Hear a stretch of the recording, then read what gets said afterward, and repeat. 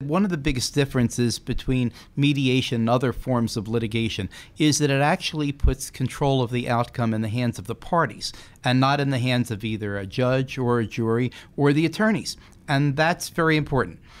People feel better about decisions they can help make. Welcome to The Defense Never Rests with Morgan and Akins, your monthly dose of uncommon sense about all things legal and some that are not. Good morning, everybody. This is Patricia Baxter. Welcome back to another episode of The Defense Never Rests. Today we are talking mediation, how to make it an effective tool for resolution. And with me today are the two best mediators that I could find, and they are, is that a good intro? Two best mediators that exist. Exist. Okay, Exactly. sorry. All right, I got corrected. But before I get to their introductions, joining me for another time is my co-host, Oliver Brooks. Hey, Oliver, how are you? Morning. So first up is our first guest, had been mediating cases for over 25 years prior to becoming a mediator. She was in private practice on both the plaintiff and defendant side for over 15 years. Huge supporter of the community, I saw, and mother of 3 adult children. Welcome, Barbara Lyons. Thank you. Happy to be here. So happy that you're here. Thank you. Our next guest is the newly elected Chancellor of the Philadelphia Bar Association, distinguished mediator, grandfather of 5, and retired judge, Judge Michael Snyder. Welcome and congrats on the new appointment. Thank you so much, Trish. I am just delighted to be here. Thank you, Barbara. Congratulations. It's got to be one of the neatest things that's ever happened to me. Do I have to call you Judge? You can call me anything you want. Okay, thanks. You're welcome. Mike is fine also. It's a habit of mine. I can't. It's going to be Judge. That's okay. I just can't. That's I can't okay. break that habit. But all right. So let's dive in. This is all about mediation. We, as defense counsel and our clients, always try to figure out how to make mediation the most effective tool for us. So that's kind of what we're going to get into today. Before we do that, let's, for those people that may not be using mediation, describe briefly what it is and what the benefits are. And I'll throw this to you, Barbara. Okay. Mediation is the tool that lawyers who are litigating a matter, civil matters, can use to resolve the case before you have to go or to avoid litigation. Litigation is expensive and it's fickle, and if you can get the results before you have to go through all that and spend that money and rely on 12 or 8 jurors or a cranky judge, no offense. None of us are There's cranky. no such thing as a cranky judge. Just some who may not have a great moment. Yeah, if you can keep control of the outcome of the case, that's the best remedy and the best way to go. Yeah. What about you, Judge? What are your thoughts on that? I think that Barbara is absolutely right. I think that one of the biggest differences between mediation and other forms of litigation is that it actually puts control of the outcome in the hands of the parties and not in the hands of either a judge or a jury or the attorneys. And that's very important. People feel better about decisions they can help make. Yeah, Exactly. I agree. And the for those who have not gone through mediation, it's essentially the parties, both defendants and plaintiffs, coming into one office, maybe separated into different rooms, and the mediator, maybe have an opening, maybe you don't. We'll talk about that. And then mediator goes back and forth and see if they can close the gap. And Exactly. it's, we use it a lot. And I think, it's nothing new. I think it's been pretty popular for 20 some years, but we use it almost probably, I don't have the analytics on it, but I would venture to guess at least 70% of our cases mediate because it is such an effective way to resolve cases. All right, so let's get into some of the procedural part. Okay. How important are opening statements? Do you find them generally useful? Are there negative sides to them? What are your thoughts on that? If I'm going to talk first, if I can, on that. I honestly think that opening statements are probably less useful than the attorneys think. I think that the statements that are made are most effective when they're made without the parties in the room as to that, because oftentimes the opening statement is phrased in a way of expressing the strengths of a case, which also may mean that they're expressing the negatives of the other side's case. And I find that that's unsuccessful when done in the presence of the actual litigants themselves. I find that for me, what becomes more effective is having a process explained to them and to the clients, particularly by me, and then giving the attorneys that opportunity to talk in a non-opening statement fashion, really in a smaller grouping. What about you? What's your take on it? I think opening statements by attorneys are not helpful because I have everybody in the same room to start.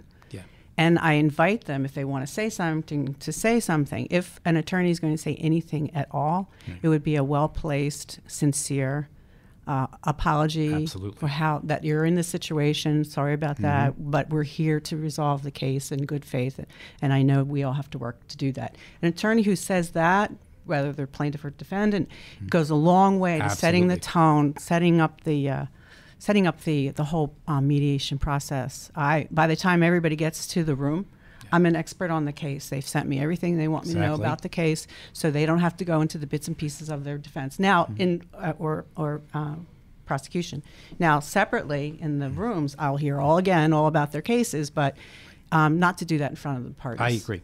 And I think it's particularly damaging when that's done in front of the parties where perhaps maybe, let's say, in a personal injury case where the defense attorney is not just expressing the difficulties liability-wise in the case, but perhaps their opinions relative to the nature of the injuries. And if there is a way guaranteed to destroy the dynamic that you're trying to create in the room, it's that. Yeah.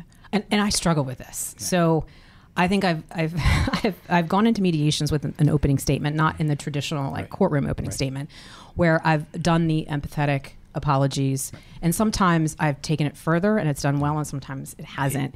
And I think lawyers just can't get out of their own way. They can't. They just feel like they have to talk. Can't stop yourself. They can't, and I find myself guilty of that too, because it's my one chance to be in a room where I can talk to the plaintiff directly, and the human side of me wants them to know my position. And I know now, I think with years, I do list the less and less. I know now that's actually not helpful.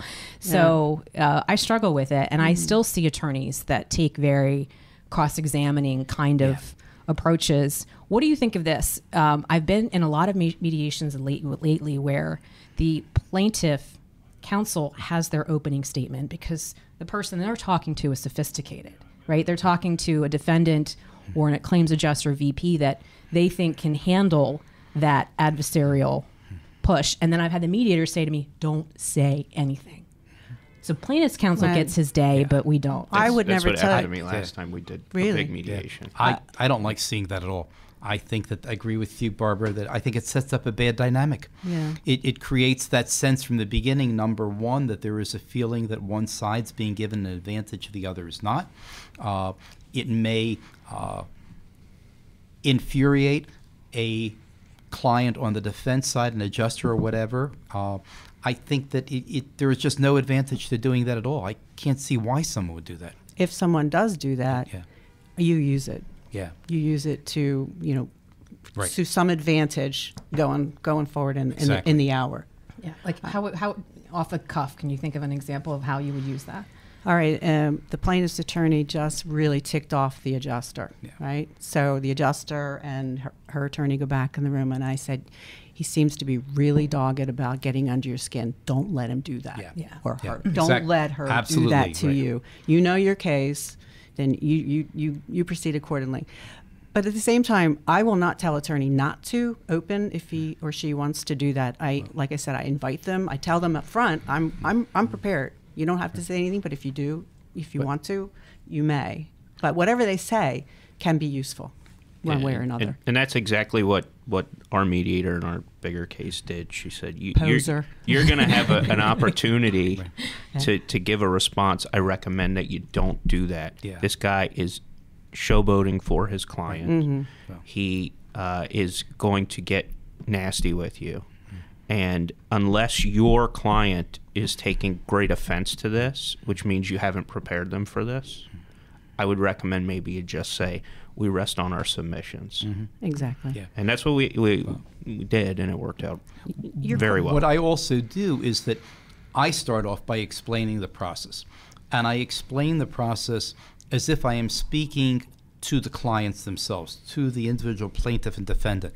The reality is that I am not always going to have had an opportunity to work with the attorneys or the adjuster in the room. So this provides them an explanation of the way I like the process to run without them having to feel embarrassed at being unfamiliar with it. So in doing so, I kind of script the way it goes. And I explain then that the first thing I will do when I'm done talking is have a brief conversation with the plaintiff, an informal conversation. I'll afford that same conversation to the defendant, but generally do that privately because I think that that conversation is often different. Then I excuse the plaintiff. Then I'll allow the attorneys to at least give me briefly the strong points of their case and then separate them and proceed from there. When I've had that situation of the attorney that is trying to showboat, at my next opportunity to talk to them privately, I'll indicate to them that I think that that's not terribly successful. They should try and stay away from it. I also I believe the opening comments by the mediator are crucial, very important, and it should be done in every situation. Yeah. So when you're giving the opening comments, and you're doing it in the first session where all the parties are in the same room. Yeah. Typically, the only time they're in the same room for me, that's true. Until we get finished. Right, exactly. Is that the first time that's your first exposure to the plaintiffs? Yes. Yes. Okay. Yes. My first exposure is when they arrive and I hand them a cup of coffee. Right. So I introduce myself then. They know who I am, make them comfortable, and then we all get in the same room and I thank them again for being there. Exactly. Because they've agreed to do that. Yeah, right. They've agreed to be there. They've agreed to try mediation, so it's our job then to get them to the agreement that they came there for. So let's talk about then just a step before that, the written submissions. Mm-hmm. I know I'm gonna just assume they're important. Very important. Very important. Crucial. So once you've digested both sides, can you candidly say, is it a persuasion thing, or are you trying to pick out stuff? What are you doing with that? I'm using that as a reference manual. So I've always said, for instance, that rather than just getting a mediation memorandum, which is fine, I'd like to have all of the raw material that they used in getting to that. So if we're talking about interrogatories, depositions, anything, I ultimately want to know that I know more about the case than either side does when they walk into the room. So exhaustive materials for me are better. Basically, just the mediation statement is the conclusion of the pretty things that they want me to see. There's a difference. So sometimes if I have everything there, I may be able to have learned ahead of time of the warts in each side's case. And I think that's important. I want to know what each attorney wants me to know. Yeah. Whatever form they give me, I do like to have all the medical records, for example, because I will read them all. And I will be able to, as you probably are, become an expert in the case, as I said, and I can cite page number and line number where somebody said something that is not adding up to a conference that's going on privately. So it's good to have all that information. The more information, the better. But don't give me, every deposition transcript you ever had if it's not going to be relevant, because I will read every deposition transcript and you're going to pay for that. That bill is going to be a big one. Yeah, and don't give them to me online. Yeah, and don't send them to me as a big file because you have to download it and print it out. Because there's that technology of our printers often jam up when you're sending them 500 pages of PDFs.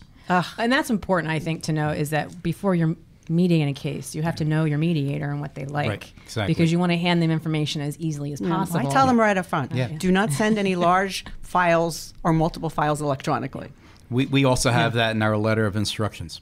Yeah, good. So let me throw a hypothetical at you that is so defense-oriented that it's going to be ridiculous. But you get you're about to mediate a case that you see all the written submissions and you see the plaintiff has zero case.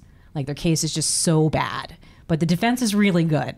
Do you go in those type of cases different than you go into cases where there's more, you can see both sides? No. What's the thought process? No. Well, because they're there for a reason. Yeah. They want you to help them resolve the case for whatever reason that is. And the plaintiff may have a great case and defense has nothing, or vice versa, but because they're there, they want you to do your job and find whatever it is that can get the resolution. They've each agreed to mediate the case because they each have reasons, not all of which may be obvious to the other side. And so whether the case's merit is wonderful or not wonderful is not really relevant until you reach the point of trying to address issues of reality with the individual parties privately. That's a different story. So that if you see things that say that this aspect is significant on behalf of the defense, you may want to say that privately to plaintiff's attorney. Or if you need to have that conversation of reality with the plaintiff or the individual defendant to say, I've looked at things, and some of this is what I am concerned that you may face in a jury trial. That's part of the reason of us being here today, too, so that by explaining it in that fashion, you can turn what could have been a negative into a positive.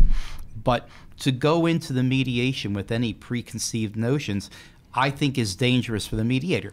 What basically it's doing is that the mediator then is coming into the room essentially with their eyes closed and their ears closed. Yeah. And how can you be neutral if you're doing that? Yeah.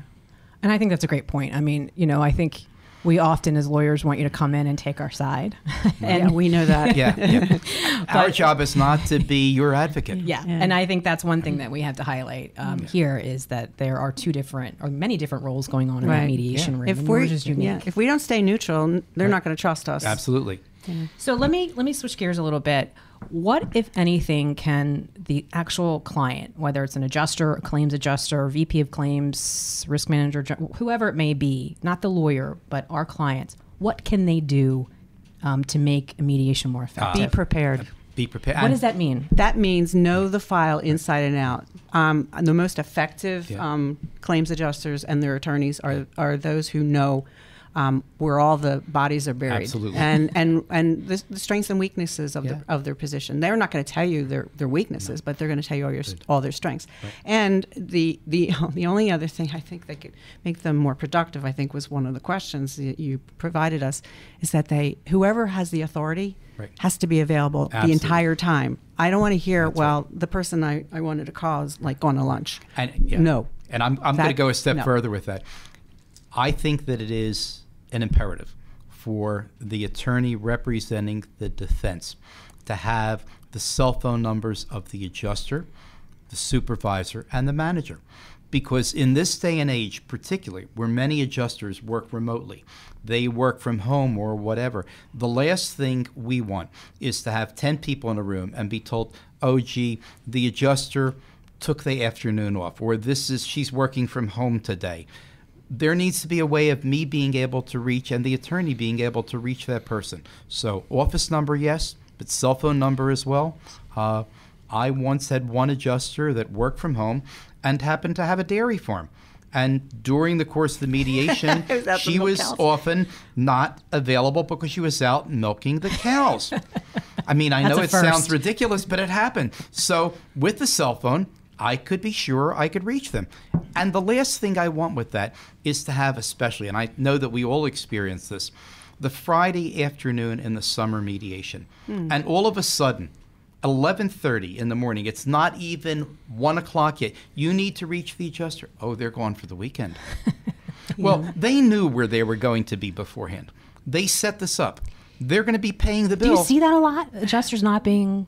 I don't see that a lot. I do, but I'd have to differ with you just a bit because a lot of times that's a ploy. Yes, and I do not want to take away the autonomy of the adjuster and her relationship with the attorney by saying you will give me the telephone numbers to reach the higher up. I think. Well, I understand that. I think the adjuster in the room needs to have that communication strong. Yeah. But at the same time, I don't want to hear, well, she went to lunch or I can't reach her. I think it's important that that person always be available. And I say that up front in my instructions. In the letter, engaging letter, you have to be available the entire duration of the mediation. And if that doesn't happen, I suspect it's for another reason. Well, I think that it is. I think that the reason may be less than the innocuous, I'm taking care of my kids or whatever. But I think that I prefer to adopt a mindset that is, rather than being suspicious of the adjuster's communication, that saying they are working independently, privately, I accept that. I'm going to allow that.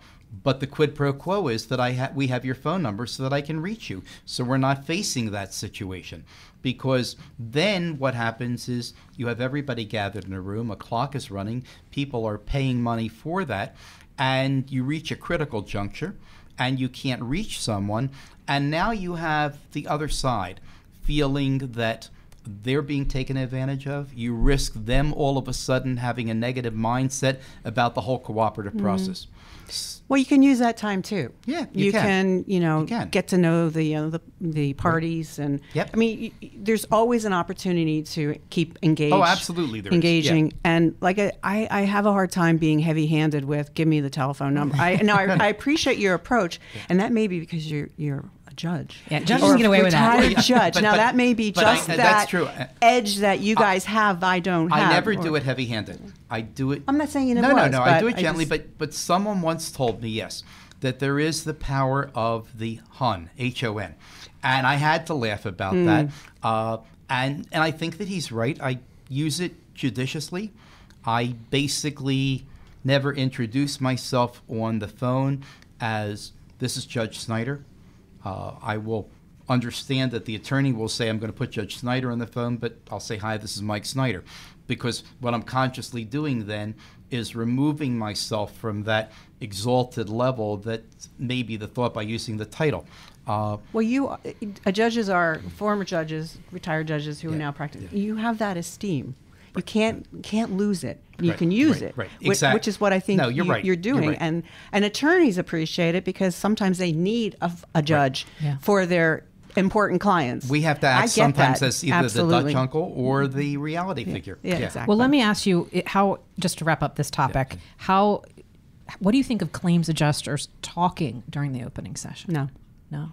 If she's going to tag along with what the attorney just said in that well-placed, credible, apology. And sincere, to say, we're here to get this done, and I'll do everything. And I would tell you, the one of my clients that does that, he approaches his statements from an empathetic way, where he's only there to say, look, I'm here to listen to you. Right. I'm here to hear what you have to say. I hope that you can hear what we have to say. We apologize for what you've experienced. Absolutely. And we're here in good faith. And That's good. As long as it's believable. It's not. He actually is. He actually is pretty empathetic. So that does help. It does come across. That helps dramatically. I agree. Because all of a sudden you see the body language of the plaintiff relax. To hear somebody that is actually with the entity that occasioned their harm, not caused their harm, but occasioned their harm, to say, we're sorry you're here. We're sorry you're experiencing this. Exactly. And all of a sudden, I mean, you can literally see shoulders relax. Yep. You can see the arms that are crossed come uncrossed. And it's just an amazing transformation when it's done effectively and with sincerity. Yes. Yeah. All right. Well, let's talk about this. How often does something come up in mediation that drastically changes the course of mediation? Those gotcha Almost all facts. the time. Yes. Right. Does it? Well, it used to be more more ready. Yeah. It used to be more obvious because social media and the video surveillance. I mean, yes. those are helpful. It used to be more apparent. And I'm talking about where a defendant comes in and goes, I got no liability, zero, and then by the end they're tendering their million. Like that drastic. It happens. That does happen because there's a fact that they weren't aware of.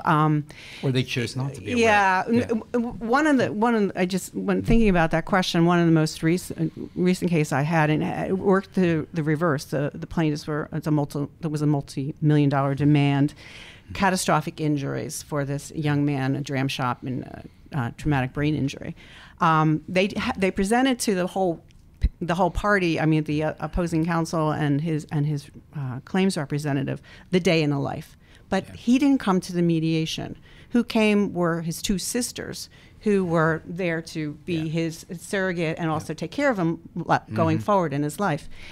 And so it was a huge defense case. I mean, great liability defense. And so a multi-million-dollar demand, $10,000 or $100,000 offer, and it wasn't going anywhere. So I told the plaintiff, get your client in here. Yeah. I don't know what he's going to say or do, but get him in here because something has to change. They went and got the client. He came in. He was the sweetest, most lovable individual. Yeah. He made you want to cry because the brain injury only made him a happy guy. Right. Yeah. So you just wanted to throw money at this guy, and that's what happened. The case settled because it was that dramatic a change, and they learned through that the daughters or sisters were not there as money grabbers. They were really there to sincerely take care of their brother for the rest of his life, and that made a huge difference. I had one like that years ago that I thought was amazing. The story was tragic. It was a guy who was a jockey, and he was out exercising the horses in the morning, and it had rained the night before. The ground was muddy.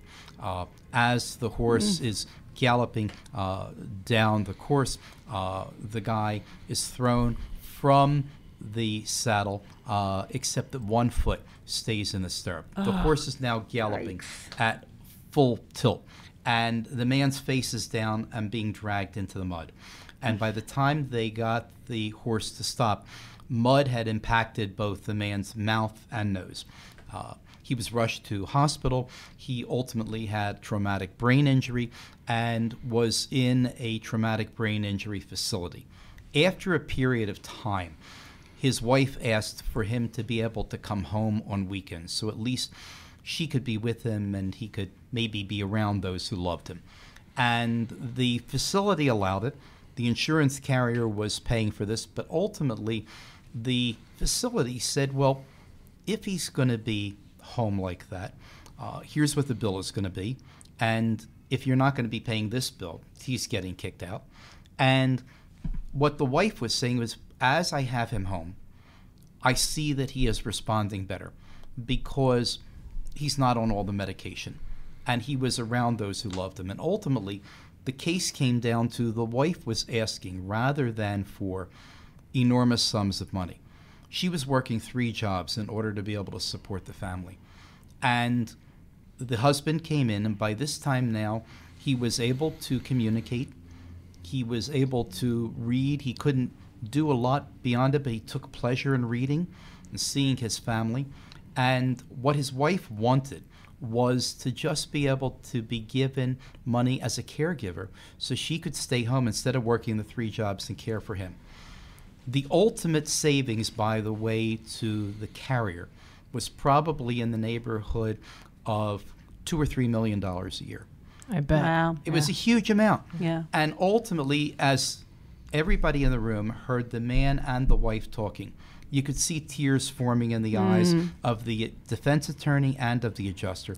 And they came to that conclusion. It wasn't just the right thing to do from a point of view of dollars and cents. It was the right thing to do from a humanitarian viewpoint.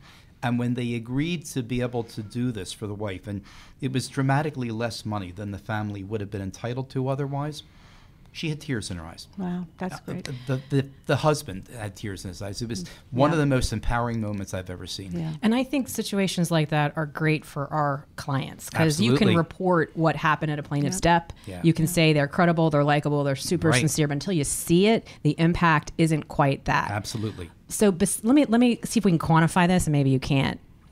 I have a hard time believing that you walk into a mediation without knowing all of the facts, right? And even including to some degree a sympathetic plaintiff or maybe a defendant. So I'm like, how can you walk into a mediation and discover a fact that changes everything? How often, you say 1 out of 100 mediations, how often do you think one drastically changes course? Are you able to quantify that? No. Is it rare? No. Yeah, it's rare. It's rare. Maybe 1%. I don't know. Yeah. 5% maybe. I think it depends on the type of case. It depends, you're right, on how much humanity comes in. Do you find yourself automatically falling in love with the plaintiff or automatically falling in greater dislike of the plaintiff? And that happens occasionally too. I think that it is rarer, thankfully. When it does happen, it's remarkable. And there's that sense of this is how mediation can be transformative. And that's the ultimate goal of mediation, is that as a process, it's a transformative process. It's the only dispute resolution process that allows for closure. And that's what I've always said is the big difference. A jury trial provides a decision. It doesn't provide closure. An arbitration provides a decision, doesn't provide closure. But when you have the parties there and you have them making those decisions, that's what provides closure. And all of us, I think, are happier with closure. That's the difference between that idea of somebody telling you what to do and you making that decision. You're empowered and you feel better about it.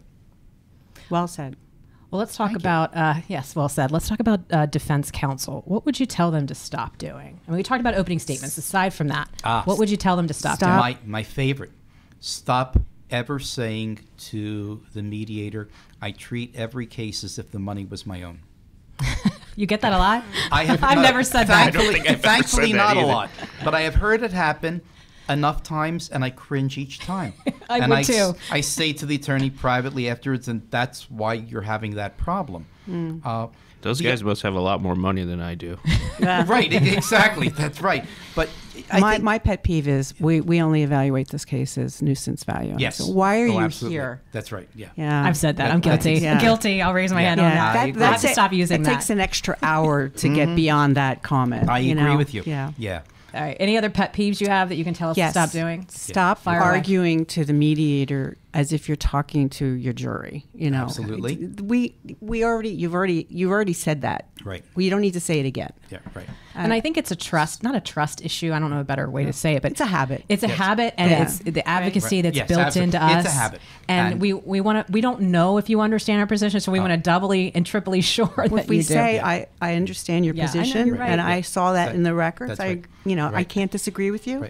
Right. But let's move on.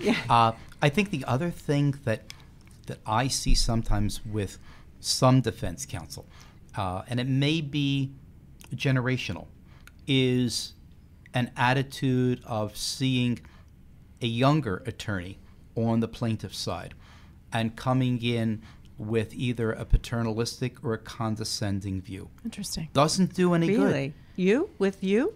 A paternalistic not to me, approach? Oh. Not to me, but in other words, to the plaintiff's attorney. So in other words, let's say you have defense counsel who is experienced, let's say with the degree of gray hair that I have, whether natural or otherwise, and then a younger plaintiff's attorney. And the attitude then is, no, not ever toward me. Okay. But I'm saying toward opposing counsel. Gotcha. Whether it's plaintiff or defense. And I think that is a horrible negative.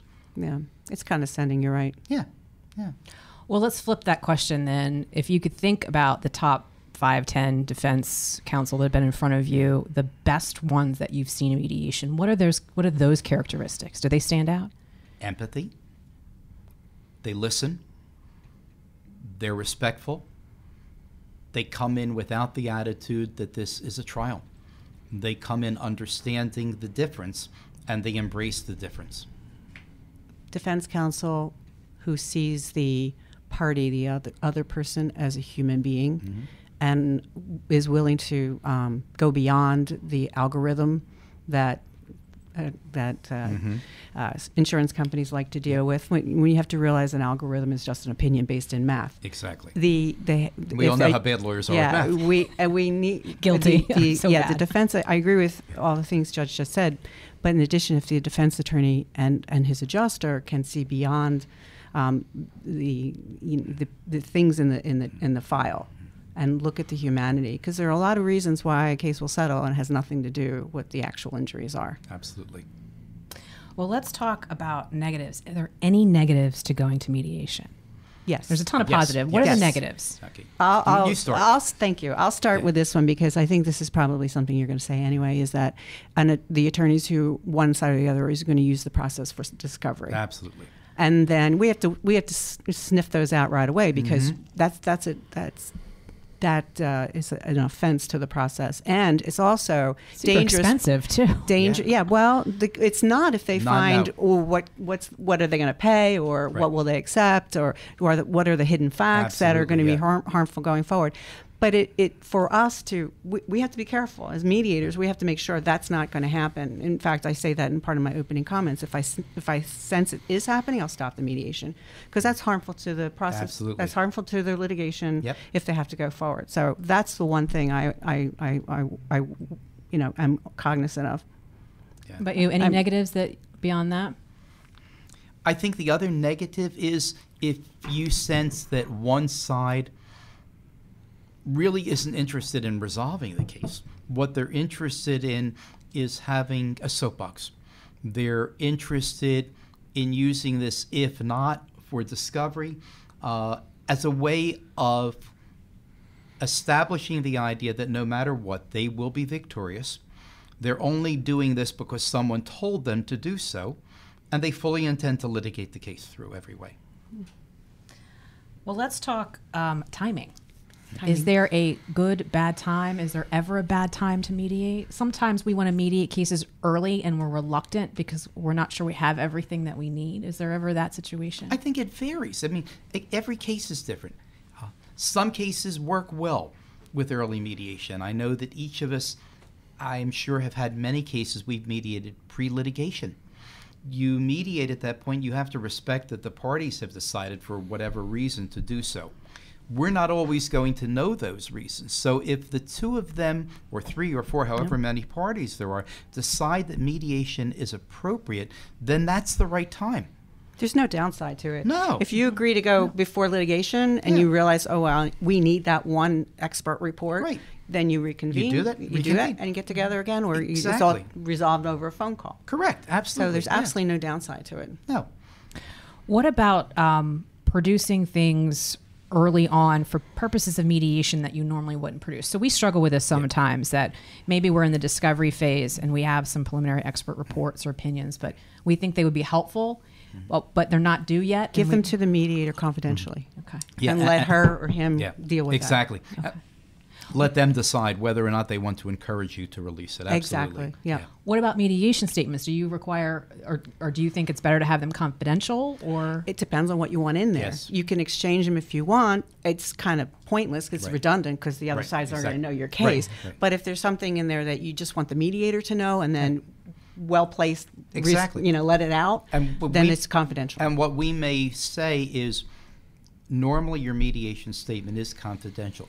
If you want to submit an additional portion of a mediation statement that you would like us to transmit, or you want to transmit to opposing counsel, by all means do so.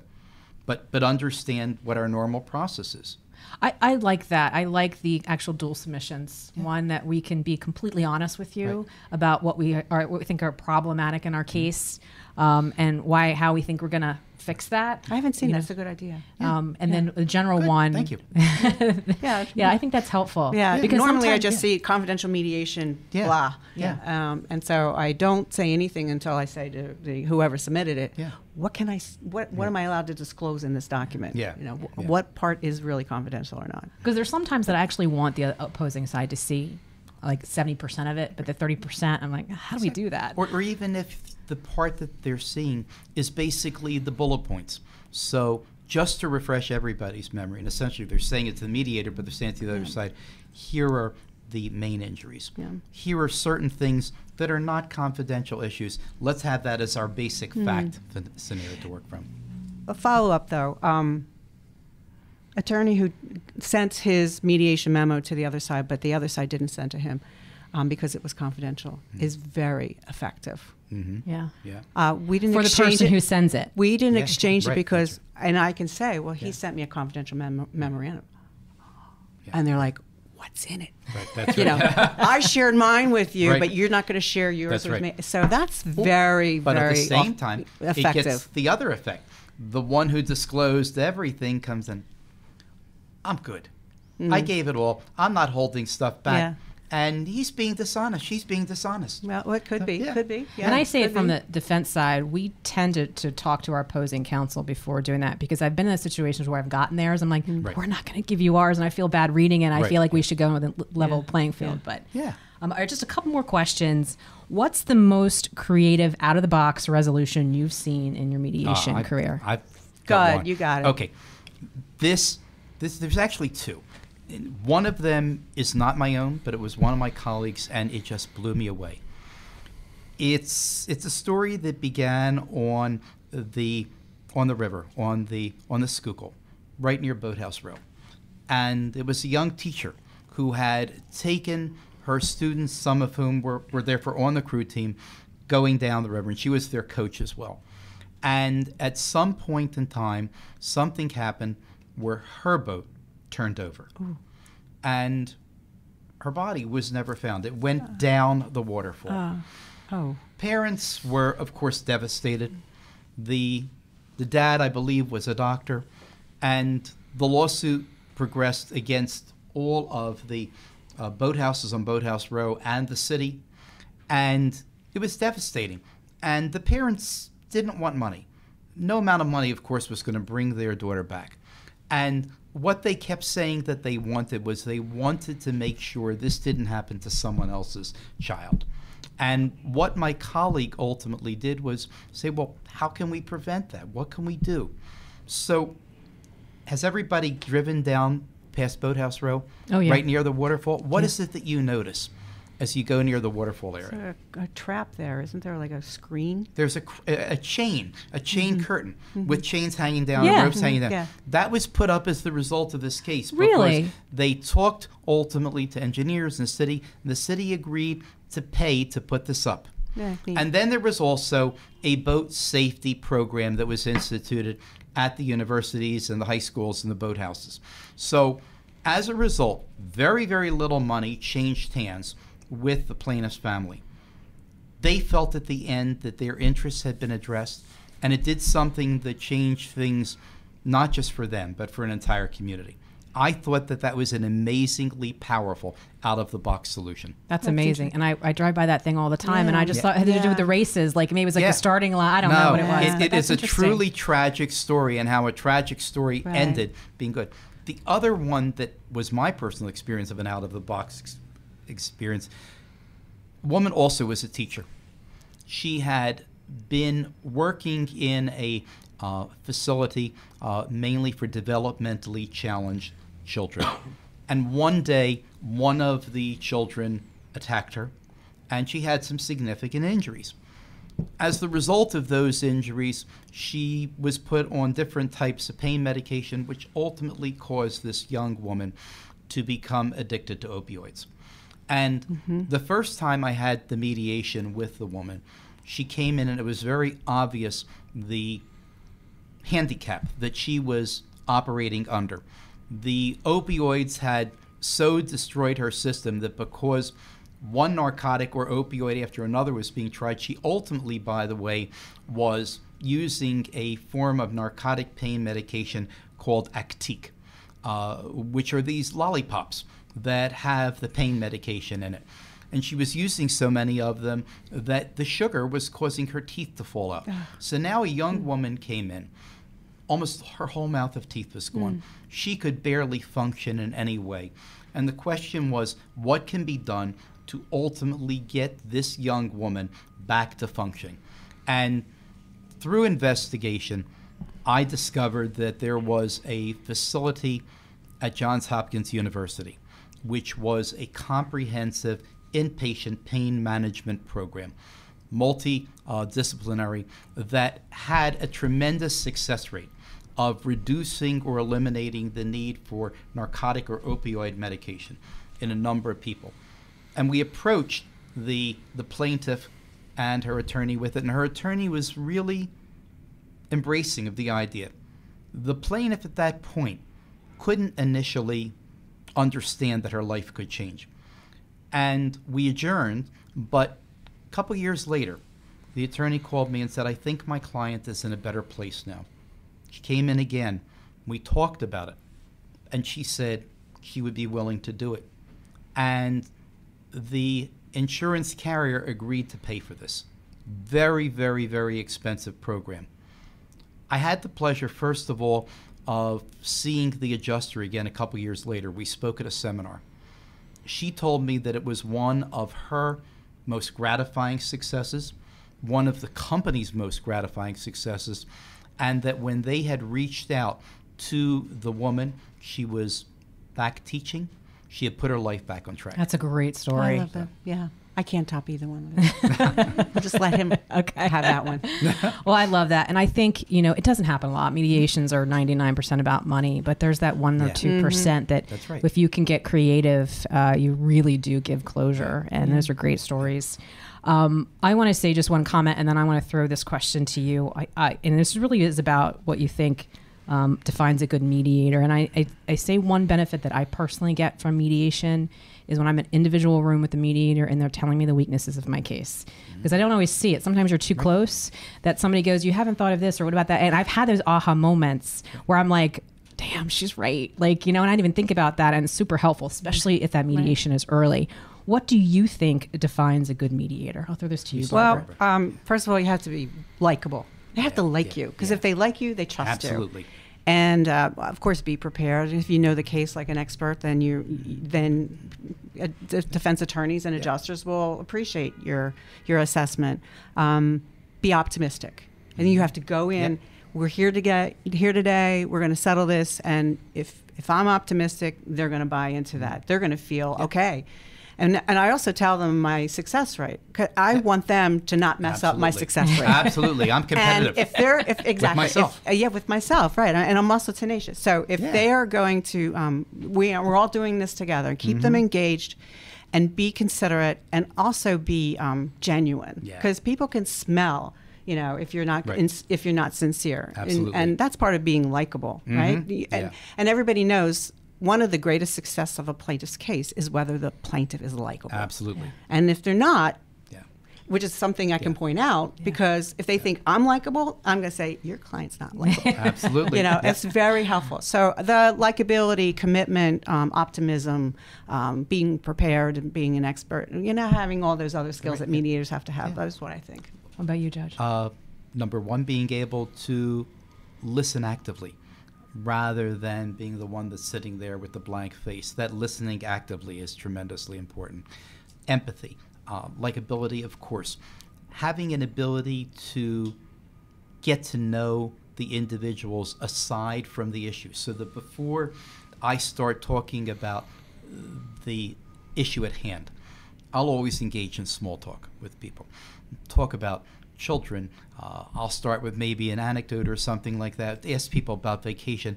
Find something to attract common ground in questioning and conversation. Because if I can do that with someone that I have never met before, as in a plaintiff or a defendant, all of a sudden they're going to understand they may be able to find a way of they and I talking. And they and I coming to some solutions that help. So that to me is key, is relaxing them. So it's not just the likability, it's relaxing them. It's speaking a language that they can understand. I always make it clear to a plaintiff or a defendant that when I speak to them directly, we're not going to be speaking lawyer talk. We're going to be speaking like human beings, because that's the whole goal of it. And the other thing I think that for me is important, and I tell them this, is that if I have done my job well, when people walk down the hall, and hopefully everybody's shaken hands with one another, they've resolved the case, and that the parties turn around to their attorneys and they say, well, that was really great. What did Snyder do? And that's really what I think really defines a good mediator, the ability to be transparent, so that your effect is not something they can quantify, but they understand that it worked and that it was valuable. The attorneys understand what you did, but I think that's what is key to it. And I'll add too, and I think both of you have this persistence, not giving up. I've seen some mediators that there's that first bump in the road, that first brick wall, and then you stop. But to continue to figure out creative ways around roadblocks, I think is persistence is what I think is key. If it was too. easy, they wouldn't have needed it. Exactly. Well, I love that you guys came on. Maybe we could probably talk for another probably 2 hours. But I appreciate you coming on. Great insight. I think it certainly helps the defense bar, maybe even the plaintiff's bar, and our clients. I think this is a tremendous service you're doing. So, and I think that for me, I can say this, and I suspect for Barbara as well, we're doing this because we really love it. We do. We get great joy, great satisfaction out of doing this. You're like the anomaly in the legal profession, where you're actually, the end game for you is a amicable resolution. You make people feel good. Yeah, right, right. It's the best job in the world. Absolutely, it is. Right. That's right. Well, thanks, Guy. I appreciate that. Maybe we'll have to do another episode with other questions. It would be a pleasure. Well, until next time on The Defense Never Rests, we'll see you then.